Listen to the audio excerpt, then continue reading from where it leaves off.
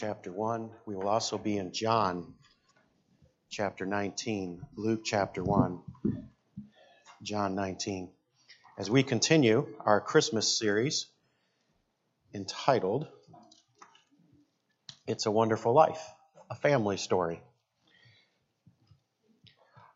Our Christmas series comes off of the movie, which is really my favorite Christmas movie. In fact, this Saturday night as I set up the chairs, and here I was watching that as I set the chairs up, and it reminded me how much I really love that movie. But the movie It's a Wonderful Life is not a movie about one man named George Bailey trying to get out of his little town.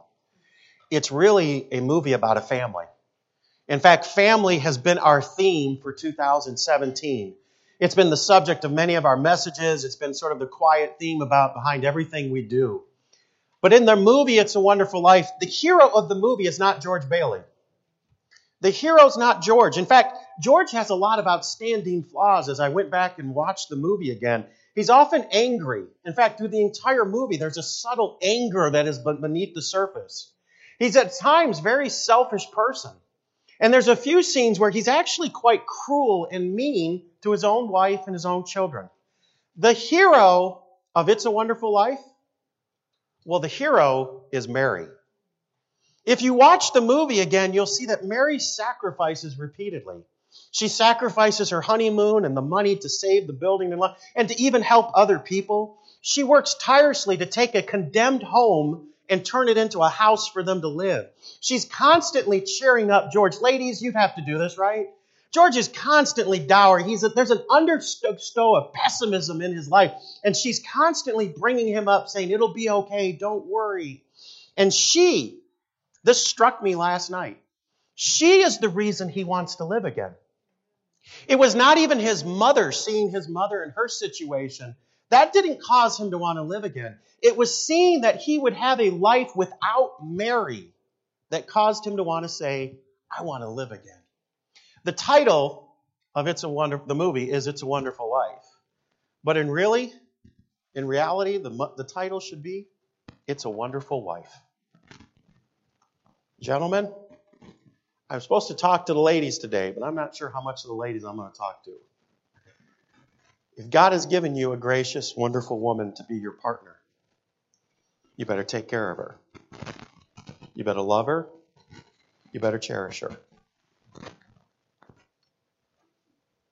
Because you may never know when you might not have her. In preparing this and getting it ready and going over what I had already got ready this week, I literally found myself crying in my office.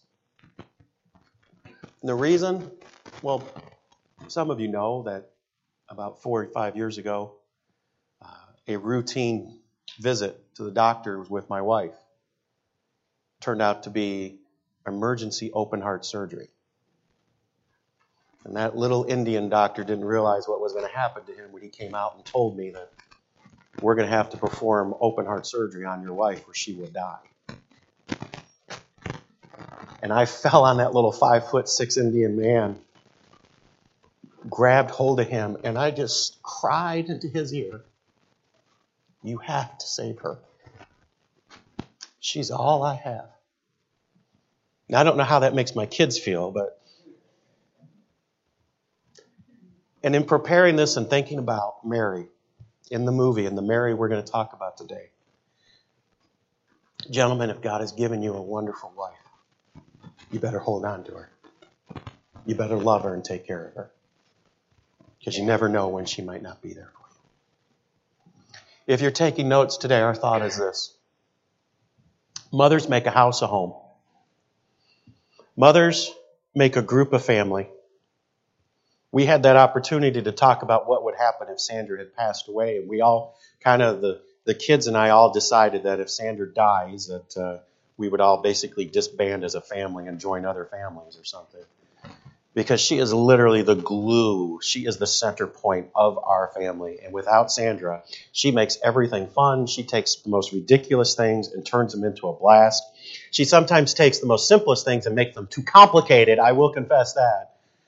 But she takes a group of people and she makes us a family. Today, the two clips I want to highlight are Mary saving George again. getting the money. It's the end of the movie. And George needs the money. He needs help. And there is Mary saving him yet again. Show this clip. Turn me up. George, it's a miracle. It's a miracle. Who's gonna come, Daddy? Come in, Uncle Billy. Everybody. Here. George, you better come on.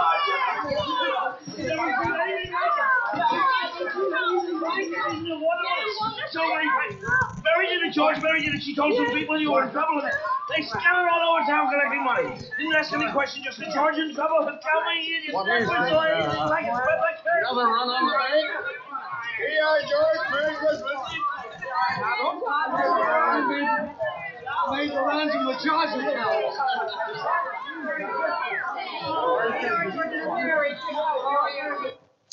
There's such amazing acting by Donna Reed. How she slowly backs up, that little smirk that she has at the end where she's not sure. She is such an amazing actress. Gentlemen, if God has given you someone like that, someone sometimes who saves you from yourself. Amen, sir? How many times have you wanted to say something or do something and she has grabbed you and said, oh, no. I know my wife has done that, or there might be a dead church member on the grounds, but why does Mary do it? Mary made a promise. Mary made a vow that she would love this man named George to the day she dies. Ladies, this might be the only thing I get onto you about today. If you've made a promise to a man, keep it. He said, well, Pastor, he used to be so much better looking. All men are disgusting. I don't know what you were thinking in the first place. Pastor, he used to buy me flowers. He used to be so kind. Pastor, he used to. I understand that, and maybe I need to talk to him then. But ma'am, you did not make a promise or a vow to him based on what he would do. You made a vow and a promise based on him, based on what you would do. Here's this beautiful little clip from when they're little kids, and Mary says, I'll love you to the day I die. Help me down. Help you down?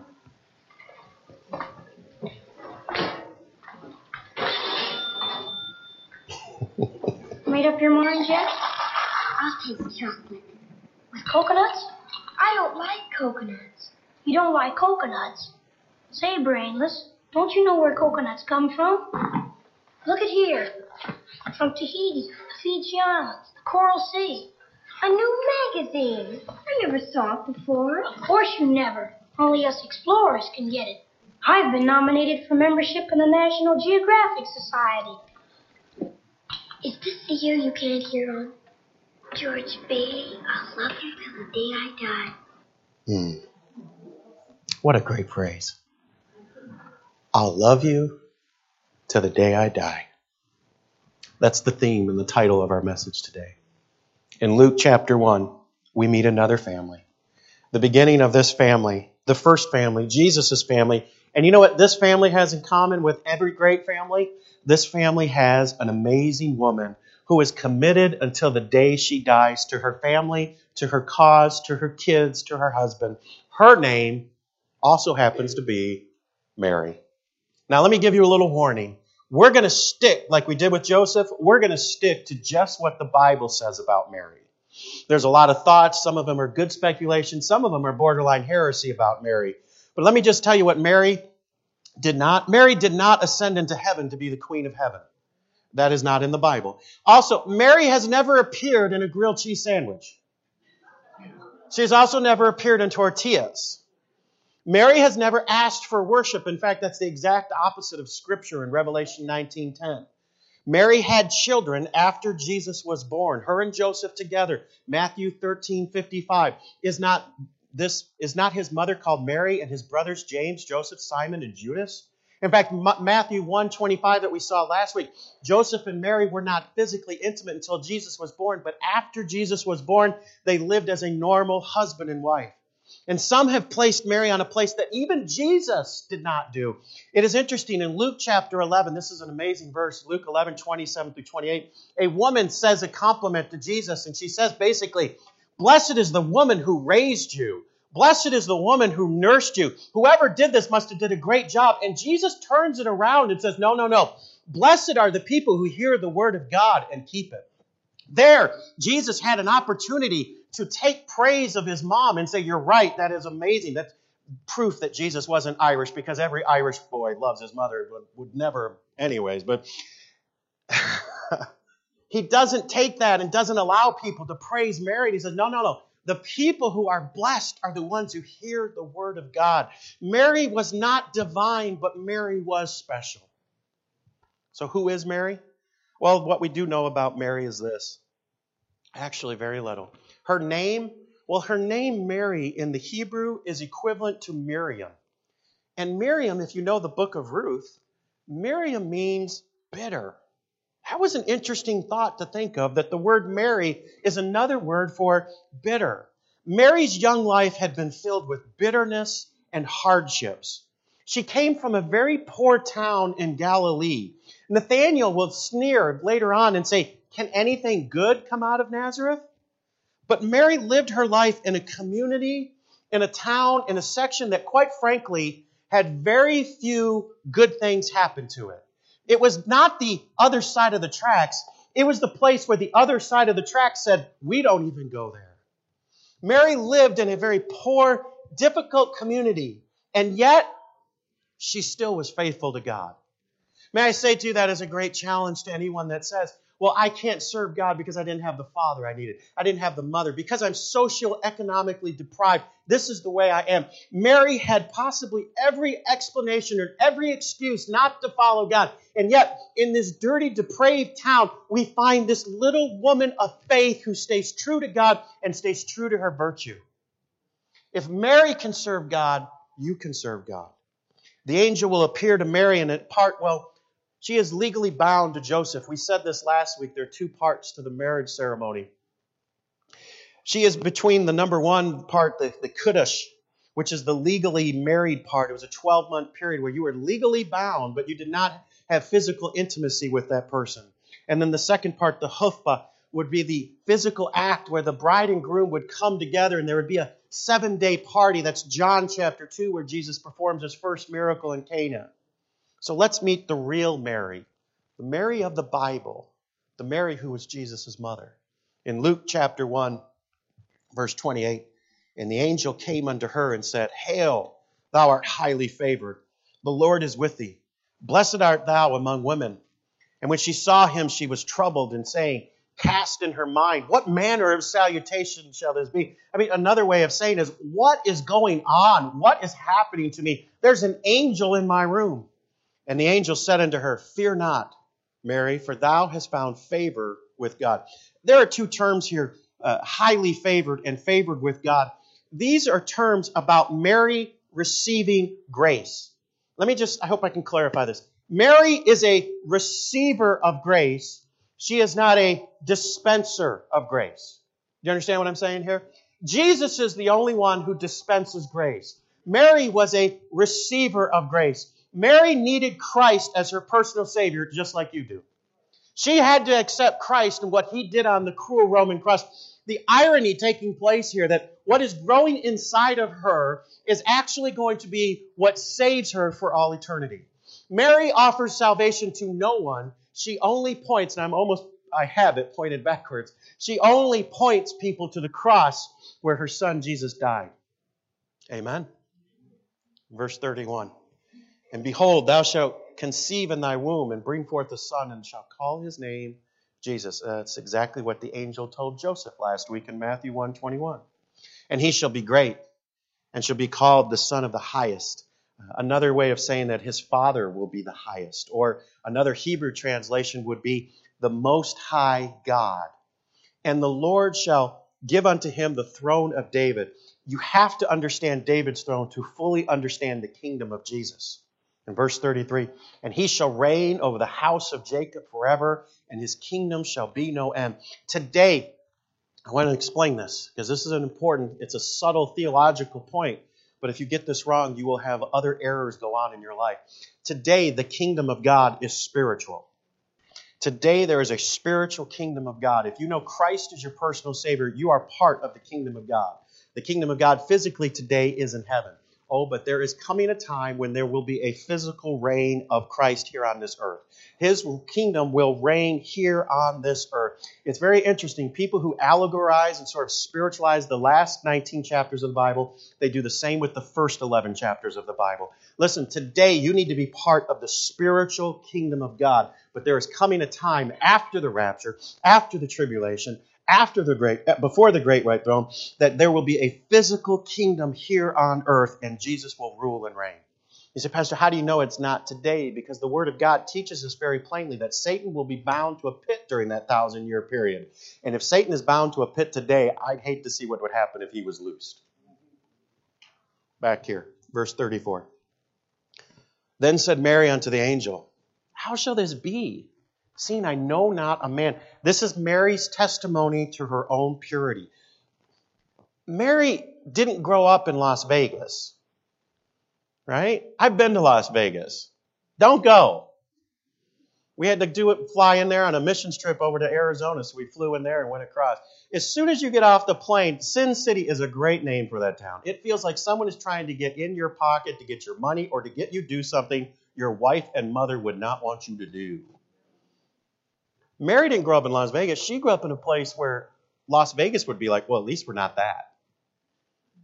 And yet, she testifies to her own purity. In verse 35, And the angel answered and said unto her, The Holy Ghost shall come upon thee, and the power of the highest shall overwhelm thee. I do not know the physical act of how God did this. I'm not going to lie to you. I've seen people write papers and books on this. I do not know. All I know is that the angel said, this is what God's going to do, and God did it. Therefore, all the holy thing which shall be born of thee shall be called the Son of God. Isn't it interesting? The last few verses, go back and reread the last few verses, and what you find?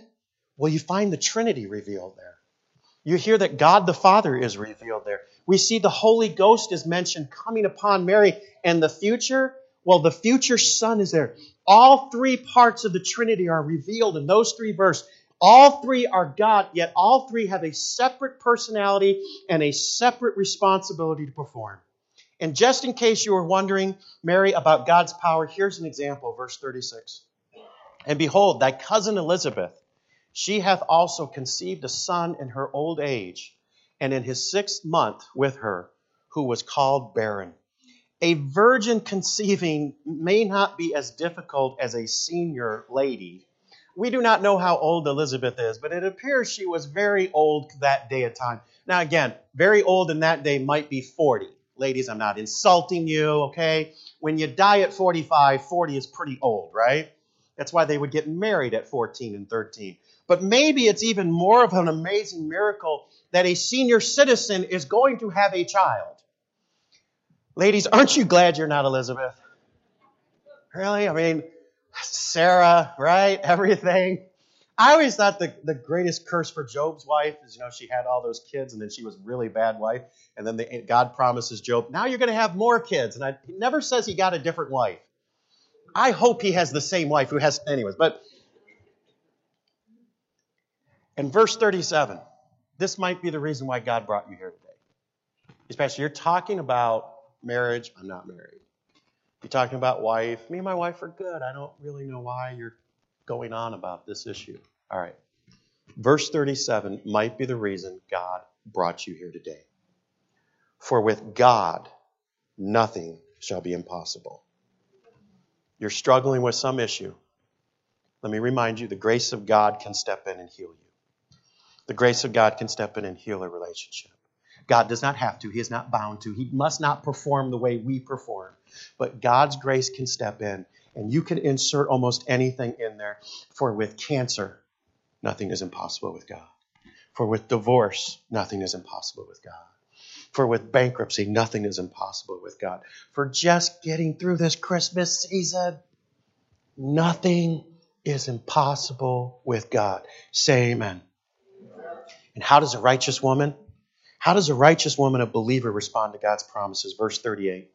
And Mary said, Behold thy handmaid of the Lord. Be it unto me according to thy word. And the angel departed from her.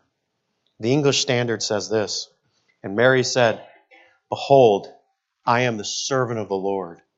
Let it be to me according to your word. This moment is Mary's, I'll love you to the day I die. Isn't it interesting, though? What's interesting, though, is her promise to I love you to the day I die here is not to Joseph. It's to Jesus. I want to give you this little family thought, family foundation idea. And it's this. I'm going to sort of as a pyramid coming down. Husbands, love your wives. There's nothing wrong with your family that couldn't be fixed if you would just love your wife. The way Christ loves the church. Unconditionally, no expectations. I'm just going to love you. I'm going to serve you. There's nothing that can't be changed in your family. Number 2, mom, love your children. It's amazing how often the Bible has to remind husbands to love their wives, but it very rarely tells wives to love their husbands. You know why? Because women naturally have that tendency. A good woman who is loved will automatically return that favor and love her husband back. Mom, one of the most unnatural things, Romans 1:21 talks about women doing something that is against nature. But I'm going to tell you something. One of the most unnatural things that can take place is for a woman not to love her child. When we see this take place and a lady removes a baby out of her womb because it's an inconvenience, and I know some people have had to make very difficult decisions. I'm not trying to belittle those difficult decisions. But how do you not love your kids today? How do you not do everything for them? Mom, can I just say this to you? If you will pour your love into your kids,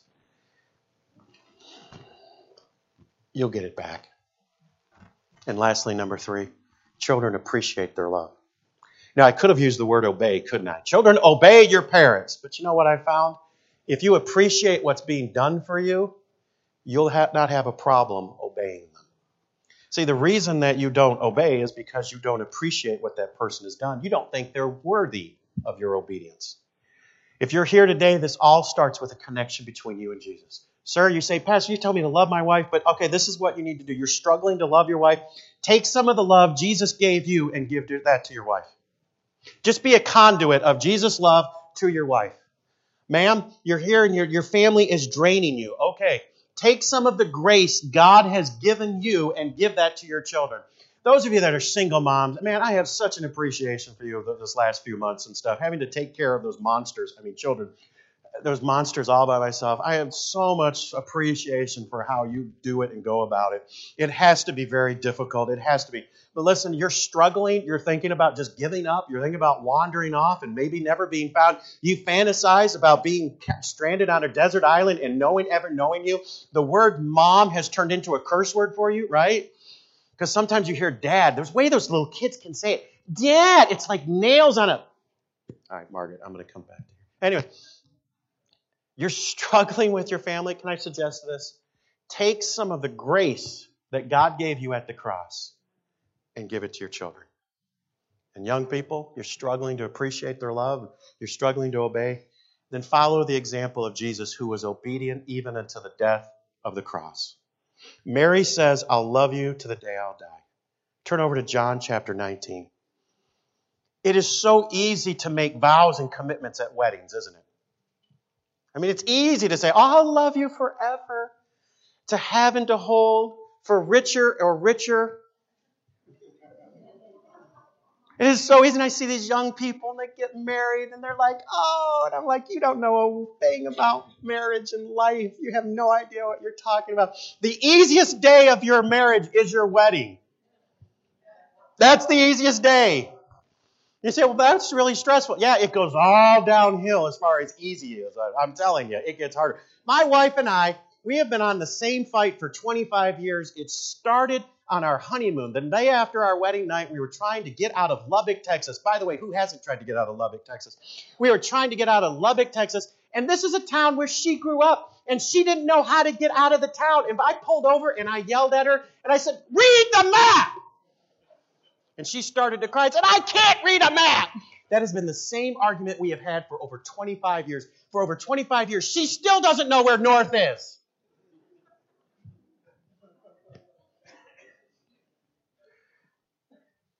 Wedding day is the easiest day of marriage. Listen, it is so easy to make a commitment when everything is easy. You know when you find out if the commitment is real? During difficult times. Mary says, I'll love you to the day I die, but her commitment is not realized until John 19. There at the foot of the cross. Can I say this? The real tree of Christmas is the cross. Have trees in your house? We have 8. 9. Is it 9? Thank you. We have 9 trees in our house. My wife has a problem. She collects children and trees, but anyway. Listen, the real tree of Christmas is the cross. And here we are in John chapter 19. All the male disciples, ladies, look at this. All the male disciples except for John have left. And there's Mary and a few of the ladies and some of the disciples. In John 19, verse 25. Now there stood by the cross of Jesus his mother. And his mother's sister Mary, the wife of Cleophas, and Mary Magdalene. And Jesus therefore saw his mother, and the disciple standing by whom he loved. That's John. And he saith unto his mother, Behold thy son. You hear Jesus say this word, woman. And in my mind, in your mind, it should go back to John chapter 2, verse 4. Because there at the miracle, the wedding, Mary comes up to Jesus and says, hey, you need to do all this stuff. Everything needs to be done. And in John 2:4, it says, and Jesus said unto her, Woman, what have I to do with thee? Mine hour, which is right here in John 19, mine hour is not yet come. The word woman, it's G-Y-N-E. You can see gyno coming out of that. It's a term of respect. It's a term for a woman of any age, or I just thought that was fascinating. It's also a term for a betrothed woman. And in verse 27, it ends with this. Then said he to the disciple, Behold thy mother. And from that hour, that disciple took her into his own home. What can we learn from Mary? What can we learn from Mary's example for us? I'll give you 3 things. Number 1, we can learn this. Persistence is rewarded. Persistence is rewarded. My entire life, my mother has tried to get me to eat vegetables. She's forced me. She's threatened me. She's put them in gravy. It doesn't matter. I hate vegetables. You know why I hate vegetables? Because everyone hates vegetables. If you like them, you're weird. You want to know why everyone hates vegetables? They can take vegetables and fruit and everything and put it in a big bowl and for weeks do a painting of them and nobody touches the vegetables. Try that with a bowl full of donuts. They'll be gone in a day. You go to the bathroom and they're all gone. But this week, in fact, I would remind my mother periodically when she tried to get me to eat vegetables, I would tell her, Hitler was a vegetarian, which is true. What that has to do with anything, I don't know. It didn't faze her. She's always been a little soft on the Nazis. But I say all that because last week I went to the doctor, and that doctor had so much joy. I know that doctor was paid by my mother. Because that doctor said, sir, if you want to avoid having to take cholesterol medication the first few years, you need to stop eating so much meat and you need to eat vegetables. Finally, my mother has won. So this week, I ate a carrot. Horrible, nasty weed. Anything good has parents. Think about it. Mom, you are just persistently going to the throne room of God for your kids and for your grandkids. Psalms 126:5. They that sow in tears shall reap in joy. You're praying for someone you care about. Keep praying. Don't give up. You're waiting for your family to be healed. Keep trusting in God, asking for His grace. Mary faithfully followed God, even as a poor little girl, all the way to a woman at the cross. And tradition says as a senior citizen living out her life in the city of Jerusalem. And throughout all of it, God was faithful.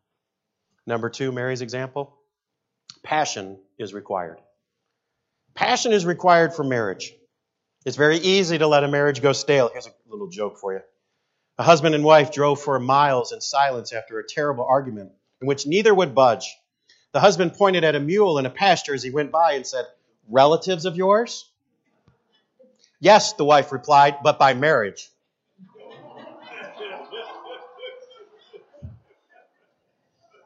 It's very easy to let passion go stale in a marriage, isn't it? By the way, that's one of the reasons why so many people get divorced after the kids move out. Passion goes out. You find yourself just being roommates and the kids are gone. You have no more reason to stay together. It's very easy for passion to leave marriage. You say, Pastor Steve, do you have any tips or anything to do it? I have no idea. All I know is we still have a passionate marriage. I mean, look who she's married to. Anyways. But our relationship with Jesus is compared to marriage. We are the bride. Jesus is the groom. Can I ask you this simple question as we talk about marriage passion? Have you lost your passion for your first love in Jesus? Oh, Jesus will tell the church in Revelation, nevertheless, I have somewhat against thee, because thou hast left thy first love. Mary loved Jesus till the day she died. Today, let me challenge you. If your passion for Jesus has been fizzled out by cares of the world, by sin, by anything, it's time to come back to the cross. It's time to reignite that passion for Jesus. And number 3, purity is restored. Oh, please don't misunderstand me. Mary never had to have her physical purity restored. That was taken care of. She was a virgin before Jesus was born. But the purity that I'm speaking of, that Mary needed to have her spiritual purity restored. And the only way that you can be right with God is through Jesus Christ. Mary had to be saved, and so do you. And can I just give you this one little thought, kind of piggybacking on last week's thought as we talked about physical intimacy? I just throw this at you. Just a thought. There you go. One act does not define you. One mistake is not who you are. Your mother-in-law might try to define you as it, but that's not who you are. One act does not define you. What defines you? Inactivity defines you. Meaning this, you have made a mistake in your life. You've made something big, something traumatic. You have made a mistake. The mistake is not what's going to define you. What's going to define you is your failure to act on the mistake and learn from the mistake and change from the mistake. Do you understand what I'm saying? You see, here today, failing to act on the spiritual issue of salvation, you are a sinner separated from God. Failing to act on that spiritual decision, that will define you, and you will be a sinner lost forever. One act does not define you, but your inability to act on that act, that is what's going to define you. Not everyone appreciates a good woman, but if you found one, hold on to her. But only a fool would miss Mary. What Joseph knew about Mary last week, he knew the quality of her character, the standard by which she lived. He knew her stature before God, and he knew Mary. I'll love you to the day I die. I've got 1, 2, 3, 4, 5 daughters now. I have to count. They keep growing, Mark. I don't know what's going on. But I will say this, that the 2 females in my life who have made the biggest impact on me are the 2 ladies who said, I'll love you to the day you die. My mother has changed me and made sometimes when I was a teenager, I thought it was a scar. But it really has been a huge impact on me. Years ago, when I was in San Francisco, I went there to candidate at a church and to talk with them. And I told God, anywhere you wanted me to go. The church in Alaska wanted me to come, and then this church in San Francisco. And I praised Jesus every day I didn't have to go to that godforsaken place. I hated it the moment I stepped out of it. It felt like being in Europe and Sodom and Gomorrah. It was horrible. But I told Jesus, I'll go. Well, I interviewed with the church and everything, and I knew that wasn't going to go anywhere. And so I had a kind of a night to kill. And so I just kind of drove around San Francisco and everything, and I got out of the car and found this nice area, and I started walking around. And I was dressed okay, and there was some nice people in like suits, and ladies dressed very elegantly, and they were going. I don't know what happened, but I kept walking down the wrong stretch, right? And I kept going further and further down. I wasn't paying attention. So finally I started noticing there was all these guys with needles in their arms and people doing drugs on the street and everything. But I made a mistake because I was raised by Southerners. I made a mistake because I was polite. And these 2 ladies who were dressed a little bit immodest, but they looked nice ladies. They looked like they were in their 30s or 40s or something. And I made a mistake of smiling at them because I'm a polite person. Well, the one blonde lady, she stopped me. And she started rubbing my chest. And she said, would you like a date for the night? See, you don't know who you are, what you are, until those moments take place. I panicked and started going, no, my mother would not like this. And the lady said to me as I was running, she'll never know. And I said, you don't know my mother. Ladies, you keep pumping Jesus into them. You keep being an example to your children. You keep telling those little ones, I'll love you to the day I die. I don't care if they come home with purple hair. I don't care if police bring them home. I don't care if they're in rehab today. I will love you to the day I die. You keep being Jesus to them, and I'm going to tell you something. That will not return void on you. And then the other lady is my wife. I did not realize this until I got married, that I eat chocolate wrong. I didn't know this. I've been eating it my whole life until I got married. I found out I eat it wrong because I eat chocolate. I just put it in my mouth. To which my wife always says, you're doing it wrong. In fact, I will not eat this, Gary. I will give it to her because it's that Ghirardelli chocolate. Because apparently you're supposed to eat chocolate slowly. And you're supposed to savor it like it's some sort of rare delicacy or anything else. I'm like, look, you can put it on Cocoa Puffs. What a big deal. It's just chocolate. But my wife has been correcting me my entire life. Listen, I am so glad that I have a woman by my side who has told me I'm doing something wrong at times. You know what? Sometimes there's been big issues. Who has been more than just a partner. She's my best friend. And I have no idea what I would do without her. Probably have a lot less gray hair. But I don't think I'd get through the day without her. Gentlemen, if God has given you a woman who will say, I'll love you to the day I die, hold on to her. Love her. If you're here and you're a mom, or you're a wife, you're a Mary, would you stand? Stand up with me. This is how I want to end our service today. If you can't stand, that's okay. I understand. I want to pray for you. Whether you're a single mom, whether you're a grandmother of 9, it doesn't matter. I want to pray for you. Somebody's counting on you. If you're tempted to give up, if you're tempted to walk away, if you're tempted just to... I don't know why women love men, but I'm glad they do. If you're tempted, if you're thinking about it, I want to encourage you today. I'll love you to the day I'll die. Join me in prayer.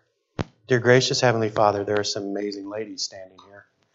Father, there are some who have raised children all by themselves. There are some who have been in difficult marriages, but they've been faithful. There are some who are the best friend their husband will ever have. Some will go completely appreciated and they're given the honor that they deserve. And some have never been told thank you that they need. Lord, I would ask that your Holy Spirit would bless each one of these ladies. Encourage them. Help them, Father. They are so important. They take a group of people and make them family. They take a house and turn it into a home. Bless these ladies, Lord. Keep them from sin. Keep them from issues and struggles and whatever the issue might be in their life. But Lord, help them today to recommit to their husbands, recommit to their children, recommit to their families. I'll love you to the day I die. In Jesus' precious name, amen. Gentlemen, will you stand with these ladies? Gary, we're going to have our invitation. Everybody else can stand too. We'll have our invitation. Every